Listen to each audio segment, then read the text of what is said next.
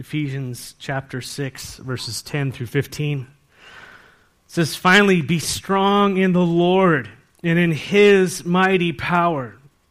Put on the full armor of God so that you can take your stand against the devil's schemes. For our struggle is not against flesh and blood, but against the rulers and against the authorities, against the powers of this dark world, and against spiritual forces of evil in the heavenly realms. Therefore," verse 13, "put on the full armor of God, so that when the day of evil comes, you may be able to stand your ground, and after you have done everything, to stand. Stand firm then," verse 14, "with the belt of truth buckled around your waist, with the breastplate of righteousness in place, and with your feet fitted with the readiness that comes from the gospel of peace. In addition to all this, above all, take up the shield of faith, with which you can extinguish all the flaming arrows of the evil one." Let's pray. Father, in this world of flesh, in this world of carnality, in this world of lack of anything truly spiritual, Lord, open our eyes to the reality of the war that we are in. More importantly, Father, open our eyes to the reality of the war you have won. And help us to arm ourselves and to put on Jesus Christ every day. Help us to stand. You've given us everything. Now, Lord, we want to follow you and walk after you and enjoy all that you've given us in Christ Jesus. So, Lord, this armor, we want to put it on now in the name of Jesus. Amen. Praise the Lord. So we're studying what has become known as the full armor of God. The full armor of God. And it's the believer's armor. And as we've studied this passage the last few weeks, a few key points have been made, and I'm going to repeat some things. But a few key points have been made. First, Paul is speaking to a church in Ephesus. And I don't know about you, but when you come to Jesus Christ, when you come to faith in Jesus Christ, you start to have warfare in your life whether you know it or not. You have internal warfare and you have external warfare. And Paul has been talking to this church, and he's been reminding them, first of all, of who they are in Christ. Your new identity. And that's chapters 1 through 3, basically. And we've already gone through that, speaking about who they are in Christ. They're seated with Christ Jesus. That is your new position. And then, in chapters 4 through 6, he says this is what you're to do. This is how that identity affects how you live. And he says, this is how you live. And he lays out tons of things that we all look at and go, wow. Some of those I'm really great at, and some of those I am not even close. Anyone? So we're all in this process of learning to walk in our new identity of Christ Jesus. And then in chapter 6, verses 10 through 11, let's just say that, he speaks about the power of the believer, the power now to stand. How many of you find the Christian walk very easy? Looking at you. Okay. It's hard. It's hard to stand and to walk and to follow after Jesus Christ because of several things. But this is why in verse 10 it pivots and says, finally, be strong in what? The Lord. In the power of His might, in His mighty power. A power that is not of your own. A power that is from on high, that is above and seated beyond all these things we wrestle against. He's seated, the King of Kings, the Lord of Lords, above all, on the throne of the universe. And we are His kids. And we have access to His power. Praise the Lord. I think one of the things that Paul's wrestling with here is to wake up to the reality, first of all, that we are at war, and secondly, that we have weapons and defense. This is why he says, be strong in the Lord in his mighty power, put on the full armor of God so that you can take your stand against the devil's schemes. So we are to stand as Christians in the power of Jesus Christ by putting on the spiritual armor he provides. And so first, Paul has been instructing the Ephesians who they are and how to live. And secondly, he's teaching them now how to stand, how to fight the fight that we're in against their enemy, the devil.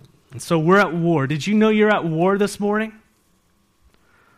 So many analogies. People tend to sometimes pretend like things aren't really happening around them and that they're going to go away.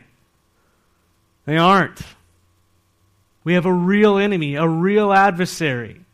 When you decided to accept Jesus Christ as your Lord and Savior, you switched sides.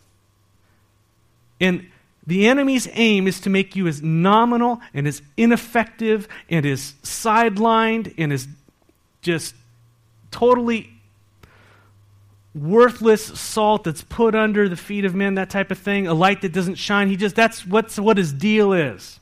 He can't take away your salvation, but he wants to take away your effectiveness. And so we essentially have three enemies. And this is what we've been talking about. We have three enemies. We have the enemy within, which is our flesh, what we deal with every single day. Unredeemed flesh. And so what happens is the Lord saves us by sending his Holy Spirit, makes us a new creation. But guess what didn't get redeemed? My body. It's fallen. That's why what's going to happen at the resurrection, we're going to get a new body that's in compliance with our spirit. Praise the Lord. Amen? Oh. So we have this enemy within us. And the antidote, the way to have victory over your flesh and its desires and its drives and its cravings and its selfishness, does everybody know? You crucify it daily. Now, we're not talking about literally going nailing ourselves to the cross. It doesn't do anything to you because you're still there wanting to do bad stuff. We're talking about reckoning ourselves dead by faith, that I have been crucified with Christ, Galatians 2:20, and I no longer live, but it is now Christ who lives in me. And we've talked about that extensively, about how do dead people respond to pornography? How do dead people respond to whatever the temptation is out there? They don't. They're dead. We are to reckon ourselves dead to this world and alive to Christ. You now have power over sin because Christ, who has power over sin, is in you.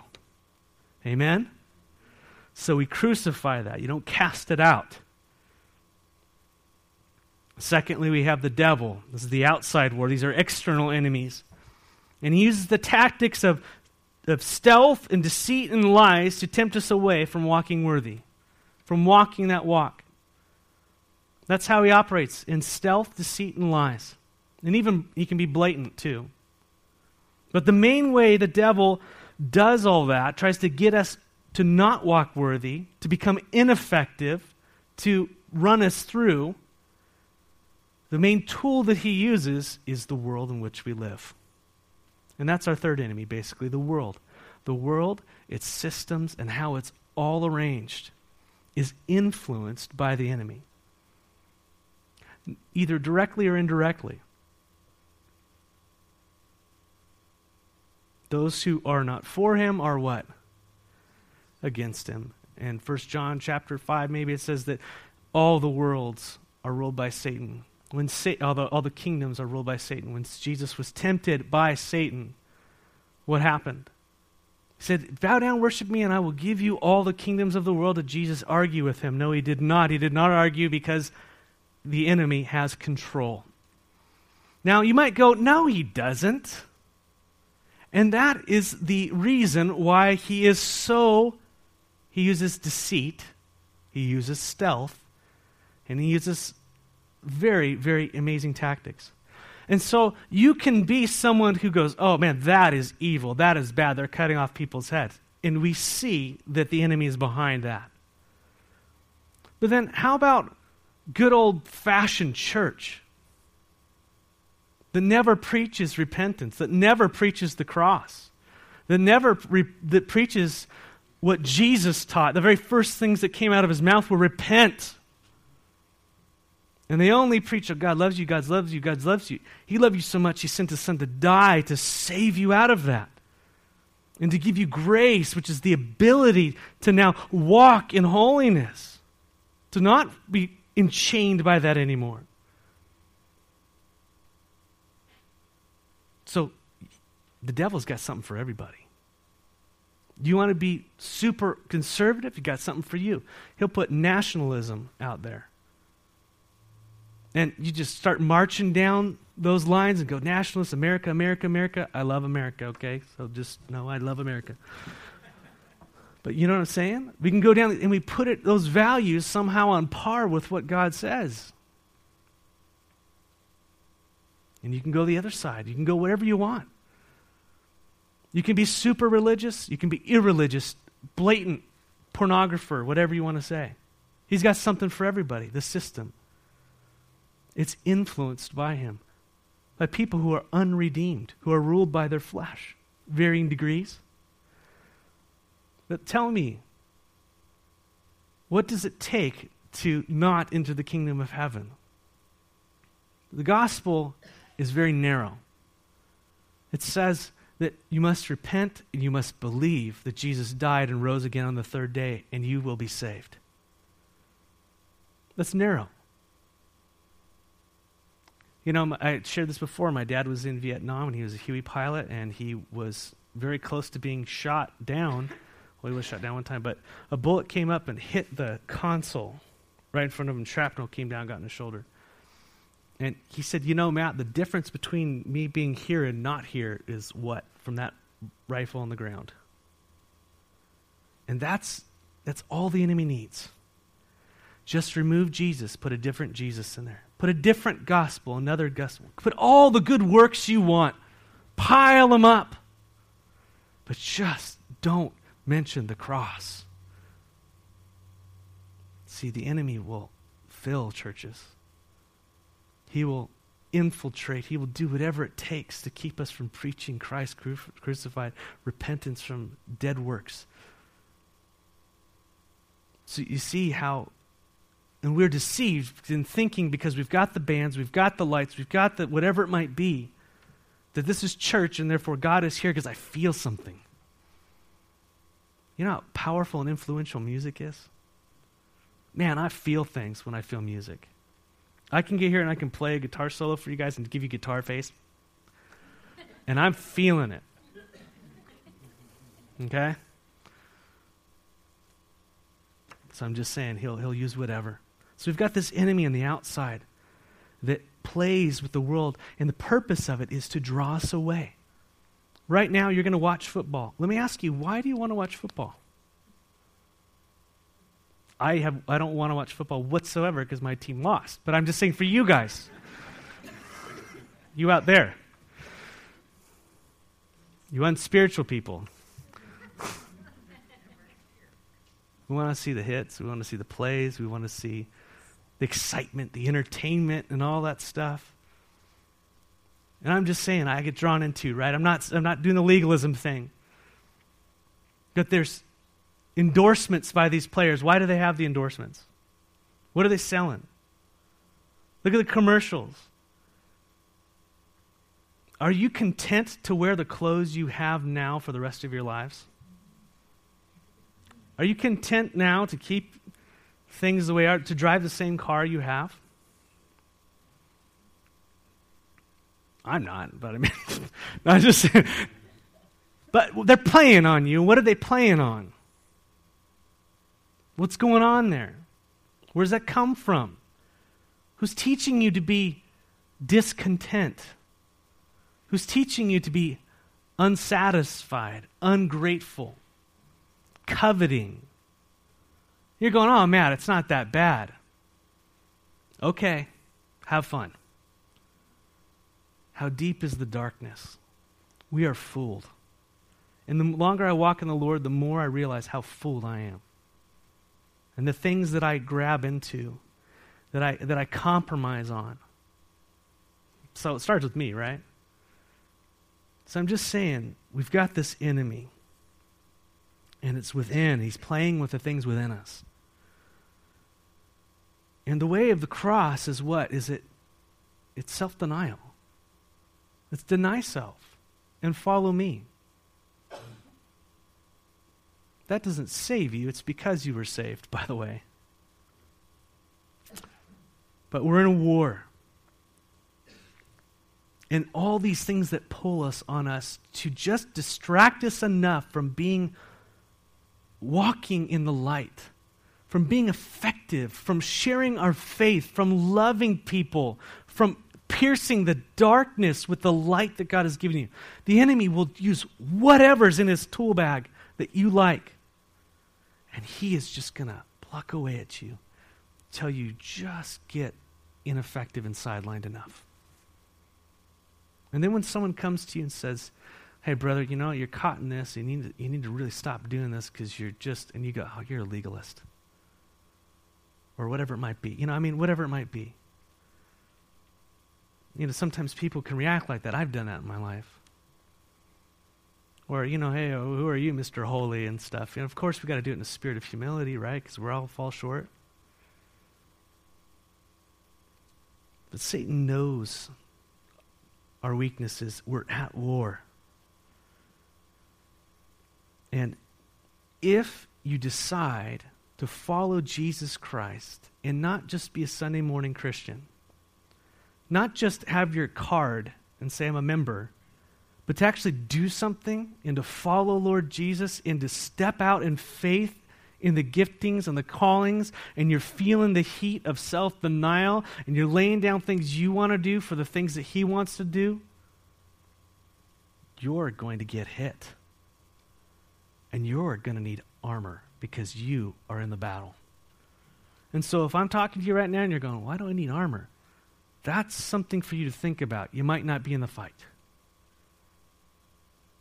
You might not be in the fight. You might be caught up in this tactics of stealth and deceit. And so, what does he say? He says, put on the full armor of God, be strong in his power. That's the only way we can have it, because our war is not physical, it's spiritual. He says, for our struggle is not against flesh and blood, verse 12, but against the rulers, against the authorities, against the powers of this dark world, and against the spiritual forces in the heavenly realms. So behind the world's systems and its evils is the influence of Satan and his demons. We went into great length about Satan and his demons.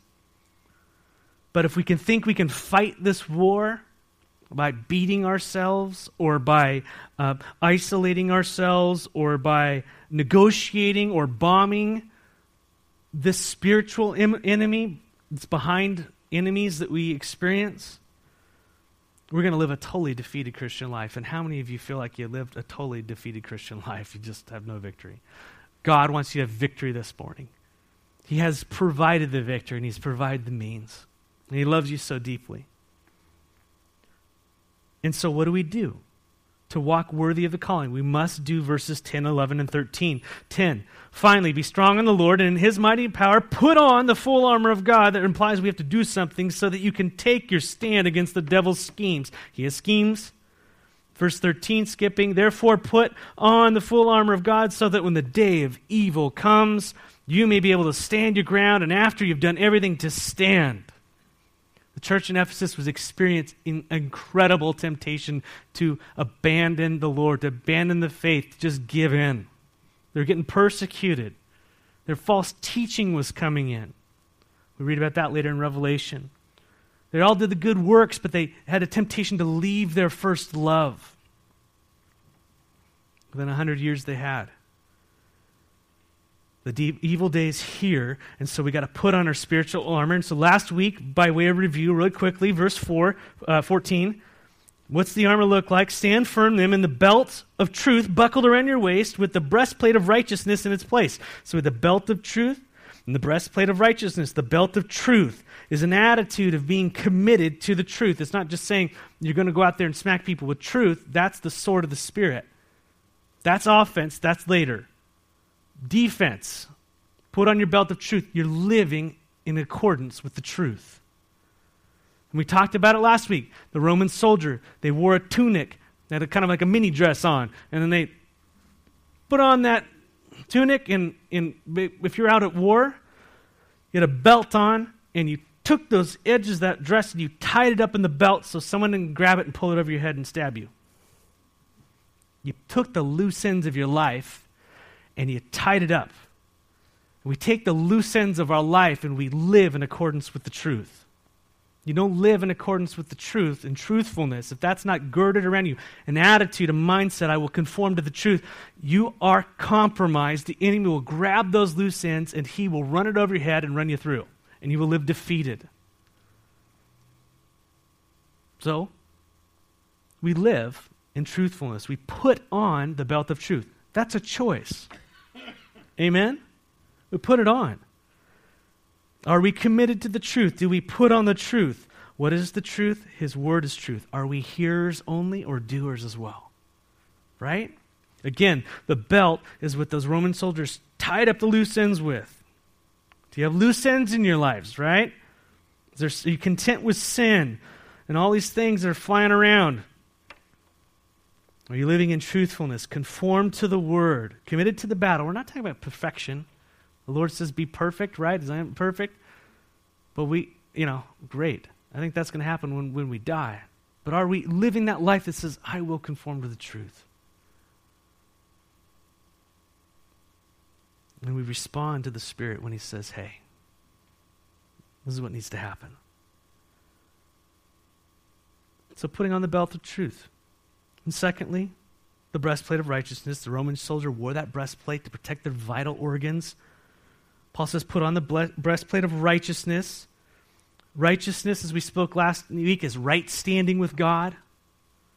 And you're right standing with God. This is something that theologians talk about, something that was imputed to us. It was given to us. Righteousness is something that God puts on us. When we put our faith in Christ, what happens is he took away our dirtiness and he put the righteousness of Christ on us. He put that on us that cannot be removed. We have it. You have been declared righteous by God. Praise God. You can't lose that piece of armor, so to speak. So what's he talking about? He's talking about right actions. And this is what we talked about last week. Because I have been made right with God, it should be lived out in my life. It's holy living.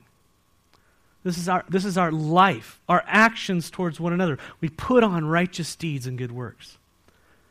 That's why you've been saved and set apart from the world. You're holy, not to be kept apart for purposes of being hidden. You've been declared holy, and then it's pulled out of the world, bought with the precious blood of Jesus Christ, adorned so that he can now use you in his kingdom for his purposes. Are we living like that? Have we put on righteousness? Right? And as we're talking about these things, we're going, oh no, I can't do that. That's why it says in verse 10, be strong in what? The Lord, his mighty power, right? Right, cool. So, we have that breastplate of righteousness. We've been declared righteousness. This is not earned. As Philippians 3:7 says, not having a righteousness of my own that comes from the law, not by what I do, have by following a set of rules, but which is through faith in Christ Jesus, the righteousness that comes from God based on faith. That's the one he put on us. But now we're to work that out in our lives. That's why the word righteous is constantly associated with righteous deeds, righteous works, righteous acts.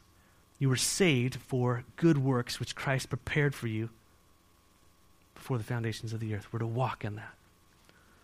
So these things protect us. If we're not walking in righteousness, do you think we're exposed to the enemy's attacks? You bet. You bet. Okay, I want to skip. So put on the belt of truth and breastplate of righteousness. Okay, today, verse 15. And with your feet fitted with the readiness that comes from the gospel of peace. And so an essential piece of armor, if you're going to go into battle, is you've got to wear shoes. It's important to wear some shoes. Roman soldiers were wearing shoes, sandals, thick sandals of leather and things like that. I'll talk about that in a second. But one of the tactics in warfare has been and has always been to disable a soldier by any means necessary.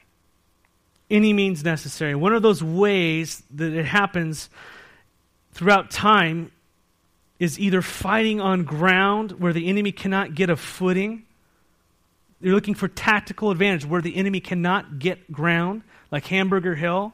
That's why it was so difficult. They were trying to attack at night. They were clunking their armor against stuff. They were sliding down the mud. Couldn't get footing. Couldn't get a foothold to go up the wall. So that's one of the tactics that the enemy has. But for the Roman soldier, they often wore thick sandals made of thick leather, and they would have tiny nails driven through the bottom of them to act as spikes. So have your feet shod with the preparation of the gospel. The picture is you have these shoes that are spiked. I grew up in San Diego, as you know, and one of the things about San Diego is you have hard, sun-baked ground. It's not like here where it's soft and your infield actually has real dirt. It's just like you're on clay. And it would be inevitable we'd have baseball practice that yours truly would not bring his cleats. And so I would be out there, second base or what have you, and they would hit the ball to the right, and I would, with all my heart, want to lunge, right? And I go, and I just pancake it. Or I run over and and you're just sliding. You can't get ground. You can't get ground. Get the wrong shoes on. And if you had the wrong shoes for the wrong situation, ladies, come on now. We're getting you in the war. Get your war shoes on. Got a whole arsenal of shoes. But have you ever had the wrong shoes on? It can be debilitating. Ones that rub your foot wrong and you got stuff going on and you're on an all-day hike and you're like, this is miserable. That's horrible. This is why athletes have different types of shoes. We know this. Different sports, different conditions. Turf versus natural grass, right? I mean, it's a big deal. You wear your long cleats, you're going to be too stuck in something. You got to have your short cleats. Golfers, I don't know why you do that, but I guess it's important to have those little... You got to educate me on that. But they're all to mean their footing in all types of circumstances, right? Used to work at a restaurant, and it was required that you had non-slick shoes because there's grease on the floors or what have you, or water. And let me tell you, you wore the wrong shoes, you were taking a fall with plates. But you had those two shoes. I mean, it was just like, you could do whatever you wanted. How much more is important to be able to stand your ground on the field of battle? To be able to stand and have good footing in war when someone's running at you to kill you. How did you like to go, and slip and fall and they just run you through? That's not what we want. You want to be able to brace for impact. You want to have your foot firmly planted in the ground. How advantageous would it be for an enemy if you never wore shoes?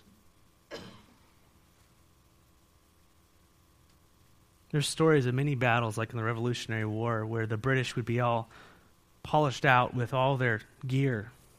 And the Revolutionary, the Minutemen and things, they would have difficulty, great difficulty in conquering them, not because of their tactics, but because their feet froze because they didn't have any shoes on. They're too poor to have shoes, a lot of them, and they'd run around barefoot and get cut and have diseases.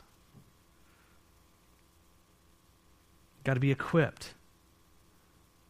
This is why another tactic of the enemy is to wound your foot. On the battlefield in the Roman days, what they would do is they would take sticks, they'd sharpen them with spikes and put them in the ground, cover them with leaves or whatever. And so you'd be walking as a Roman soldier and you would step on that. And if you didn't have thick shoes on, guess what's happening? You're out there on your 1,000-mile march and you just got ran through. There's no hospital in sight. You're done. How much more critical to be vitally equipped with proper shoes for spiritual warfare. And this is the spiritual analogy, and with your feet fitted with the readiness that comes from the gospel of peace. Put on, equip yourself, be ready with the gospel of peace. Now, what in the world does that mean? Some think it means preach the gospel. Preach the gospel. And I've said that, right? I think I have. If I didn't, I probably have. Just put that down. The first idea, and there's a couple different thoughts of what this means, is the first is be ready and be equipped to preach the gospel in season and out. And so you would take a verse like Romans 10, 14 through 15, where it says, how can they then that call on the one they have not believed, and how can they then believe in the one whom they have not heard? And how can they hear without someone preaching them? And how can anyone preach unless they are sent? As it is written, how beautiful are the feet of those who bring the good news. Amen? And so you might say on one, be prepared with the mindset that you are to go out and attack. Now, I'm thinking this is a defensive thing, and so I've changed my thoughts over the days, and I'm more thinking that this is a defensive thing. And so my understanding is that we're talking about armor to defend ourselves against the enemy. So this first batch of armor that we see is all defensive, and later we get into the attacking stuff. So I think Paul is talking about standing here, not going. Does that mean you don't go? No, that's just not what he's talking about. The issue is warfare, defending against the attacks of Satan. Our feet need to be equipped so we can stand firmly when the enemy attacks. What do we stand upon? The gospel of Jesus Christ. That is our foundation. We stand upon the gospel of what?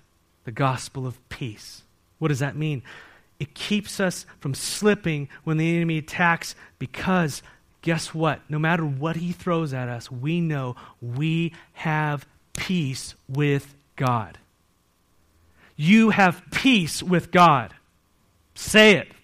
I have peace with God. Based upon what?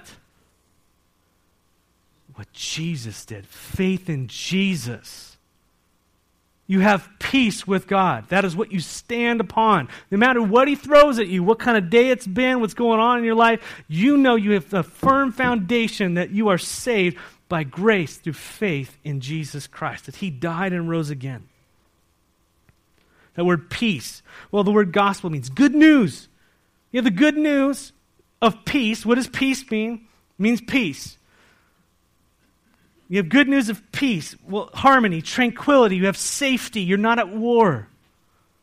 You're in harmony with the Lord. You're in harmony with the one who rules over. So we stand on the fact, the good news that we have peace with God. Romans chapter 5, beginning in verse 1, it says, therefore, since we have been justified through faith, we have peace with God through our Lord Jesus Christ, through whom we have gained access by one faith into his grace, in which we now stand.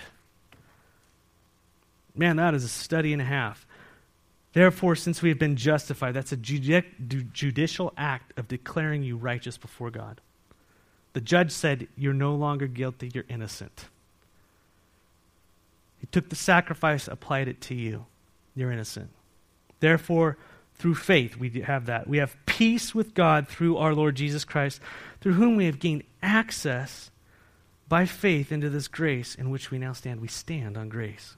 So we have been declared righteous through faith in Jesus. We have peace with God through Jesus. We are at peace with God. Praise the Lord. By his undeserved favor. You can't earn it. It's something you receive. Something he puts on you. But this means that in the battle, God is not your enemy. He's on your side.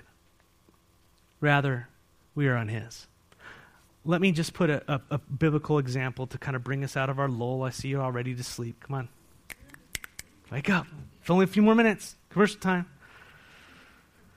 In 2 Kings chapter 6, we read of King Aram being at war with Israel. Bad dude. And Elisha, God's prophet there, kept telling the king of Israel by prophetic means everywhere this enemy would be. This enemy king got upset. He's like, how in the world do they keep knowing where we're going to attack and where we're going to go and where we're going to be? And someone said, they got a prophet. His name is Elisha, and he just keeps telling the king, he can whisper things that you whisper in your own bedroom. Not a good person to have on the other side. And so he decides, I'm going to go find this guy. I'm going to capture him. He gets upset. So 2 Kings chapter 6, he says, hey, he's in Dothan, he's told. We're going to send people down there. So verse 14 of 2 Kings chapter 6 says, then he sent horses and chariots and strong forces there, and they went by night and surrounded the city. And when the servant of the man of God got up, the servant who was with Elijah, he went out early the next morning, and an army with horses and chariots had surrounded the city. So we're all gathered here for prayer in the morning, and all of a sudden, ISIS just surrounds the place. And someone peeps out the door and goes, "What's all the ruckus?" Oh my goodness. They're all standing there, and they got their swords and they got jumpsuits ready for you and everything. Just trying to, what do? We do what this guy did. Oh my gosh, we're sunk. An army of, oh my Lord, what shall we do? Was what he said to Elisha. And the servant asked, "Don't be afraid." The prophet answered, "Those who are with us then are more than those who are with them." And you're going, what are you talking about? There's, 50, there's 2 of them and an army around them, but with us, you know what I'm saying? And Elisha prayed, "Lord, open his eyes, Lord, so that he may see." And then the Lord opened his eyes, and he looked, and he saw the hills full of horses and chariots of fire all around Elisha.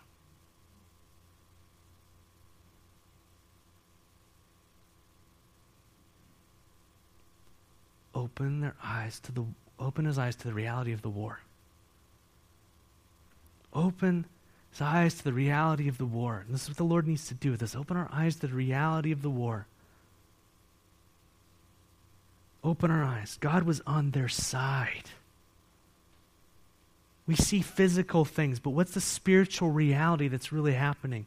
The Lord, we win. Have you read the end? We win. We're on the winning team. There's 2/3 angels to 1/3 demons. We've got King of Kings, Lord of Lords on all thrones. He's not going, "Oh my gosh, I can't believe this happened to you today." I want you to trust him. I want you to trust him. I want you to seek him. I want you to put on the things he has for you. Know that you have peace with him. Know that no matter what's coming your way, that you have peace with God. You got to rest in that. You got to trust in the gospel. Put it on. God's on their side. We stand on the fact that we have peace with God. And as we talked about, nothing can separate us from the Lord. Romans 8, just read it. Have fun. Let your soul based in that. Just fill your heart and your mind with truth instead of junk. Fill it with truth, spiritual truth. Turn off the crud, put on the light. Right, church? Put it on. Fill it with the fact that nothing can separate you from the love of God. Nothing. What does that mean in the Greek? Nothing means nothing. Anything, created or seen or unseen. I mean, he goes into all these things, principalities, life, nor even death. The thing we're most afraid of, dying, or whatever it might be, demons and crazy warlike things you're thinking, or Al-Qaeda or ISIS or the stock market or what, nothing can separate you from the love of God. Physical things I got going on in my body, fibromyalgia, the deterioration that's happening slowly and what comes with nothing. My feet are firm on the gospel of Jesus Christ. Anyone? Yes. We stand on that. Put it on. We live in truthfulness. We live in righteousness. And we stand on the fact we have peace with God through Jesus Christ. And lastly, I guess I'm going to have to get it next week. See, it took too long. I always have more to say, don't I? Verse 16. In addition to all this, take up the shield of faith, which you can extinguish all the flaming arrows of the evil one. The enemy's going to be hitting you. He's going to be firing things at you. And you got to have the shield of faith. And this shield is an awesome shield. It's not the little dinky gladiator shield. It is the full-on 4-foot-tall, 2-foot-wide shield that you shoved into the ground and your whole body got behind as the barrage of arrows came in and went brrrr.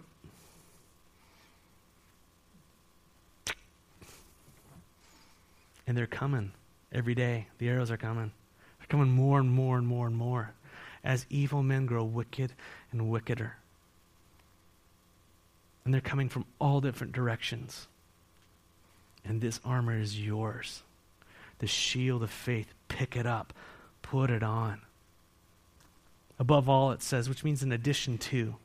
which is telling you that the first three pieces are standard armor, but then you got your additional stuff. I got to stop, don't I? All right. Let's pray. Lord, I ask that we would, Father, by your grace, open our eyes to the battle. And I pray that we would know that our enemy is not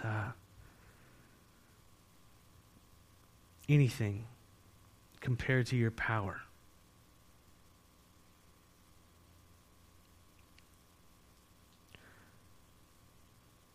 I ask that you would, by your grace, awaken the heart of your church here for the battle that's ahead of us. Because we're going into enemy territory. We're not going to hide on the sidelines. But Lord, as you see fit, we're going to put on the armor and we're going to wade out into battle and see what victories you have for us each day, personally and as a church. And Lord, would you remind us that you have overcome? Would you remind us of the identity we have in you, that we are firmly rooted and grounded in you, that nothing can snatch us out of your hands. So I pray for the heart that is overwhelmed this morning. I pray for the person who is wavering in their faith, who's been run through maybe with sin, who has their things just flailing in the wind, and it's been like that their whole life. They go, why bother now? Lord, you are so powerful. And even, perhaps even after years of these things, you can restore what the locusts have taken away. You can take death and bring it into life. You can take a son who's been running away and squandering all their stuff, and you will run towards them and grab them and say, come on in, and take your coat, your armor, and put them upon them and bring them into the safety of the fold. So Lord, draw us out of this world, but then take us, Lord, and put us right back in it, but with the heart of not being enslaved to it, but enslaved to you. And let us pierce the darkness together. Let your kingdom reign and rule in our lives first, Lord. And we pray for Walla Walla and the uttermost parts of the earth, Lord, that we will pierce by your goodness, by your grace, if you will. And we ask this all in the name of Jesus. Amen.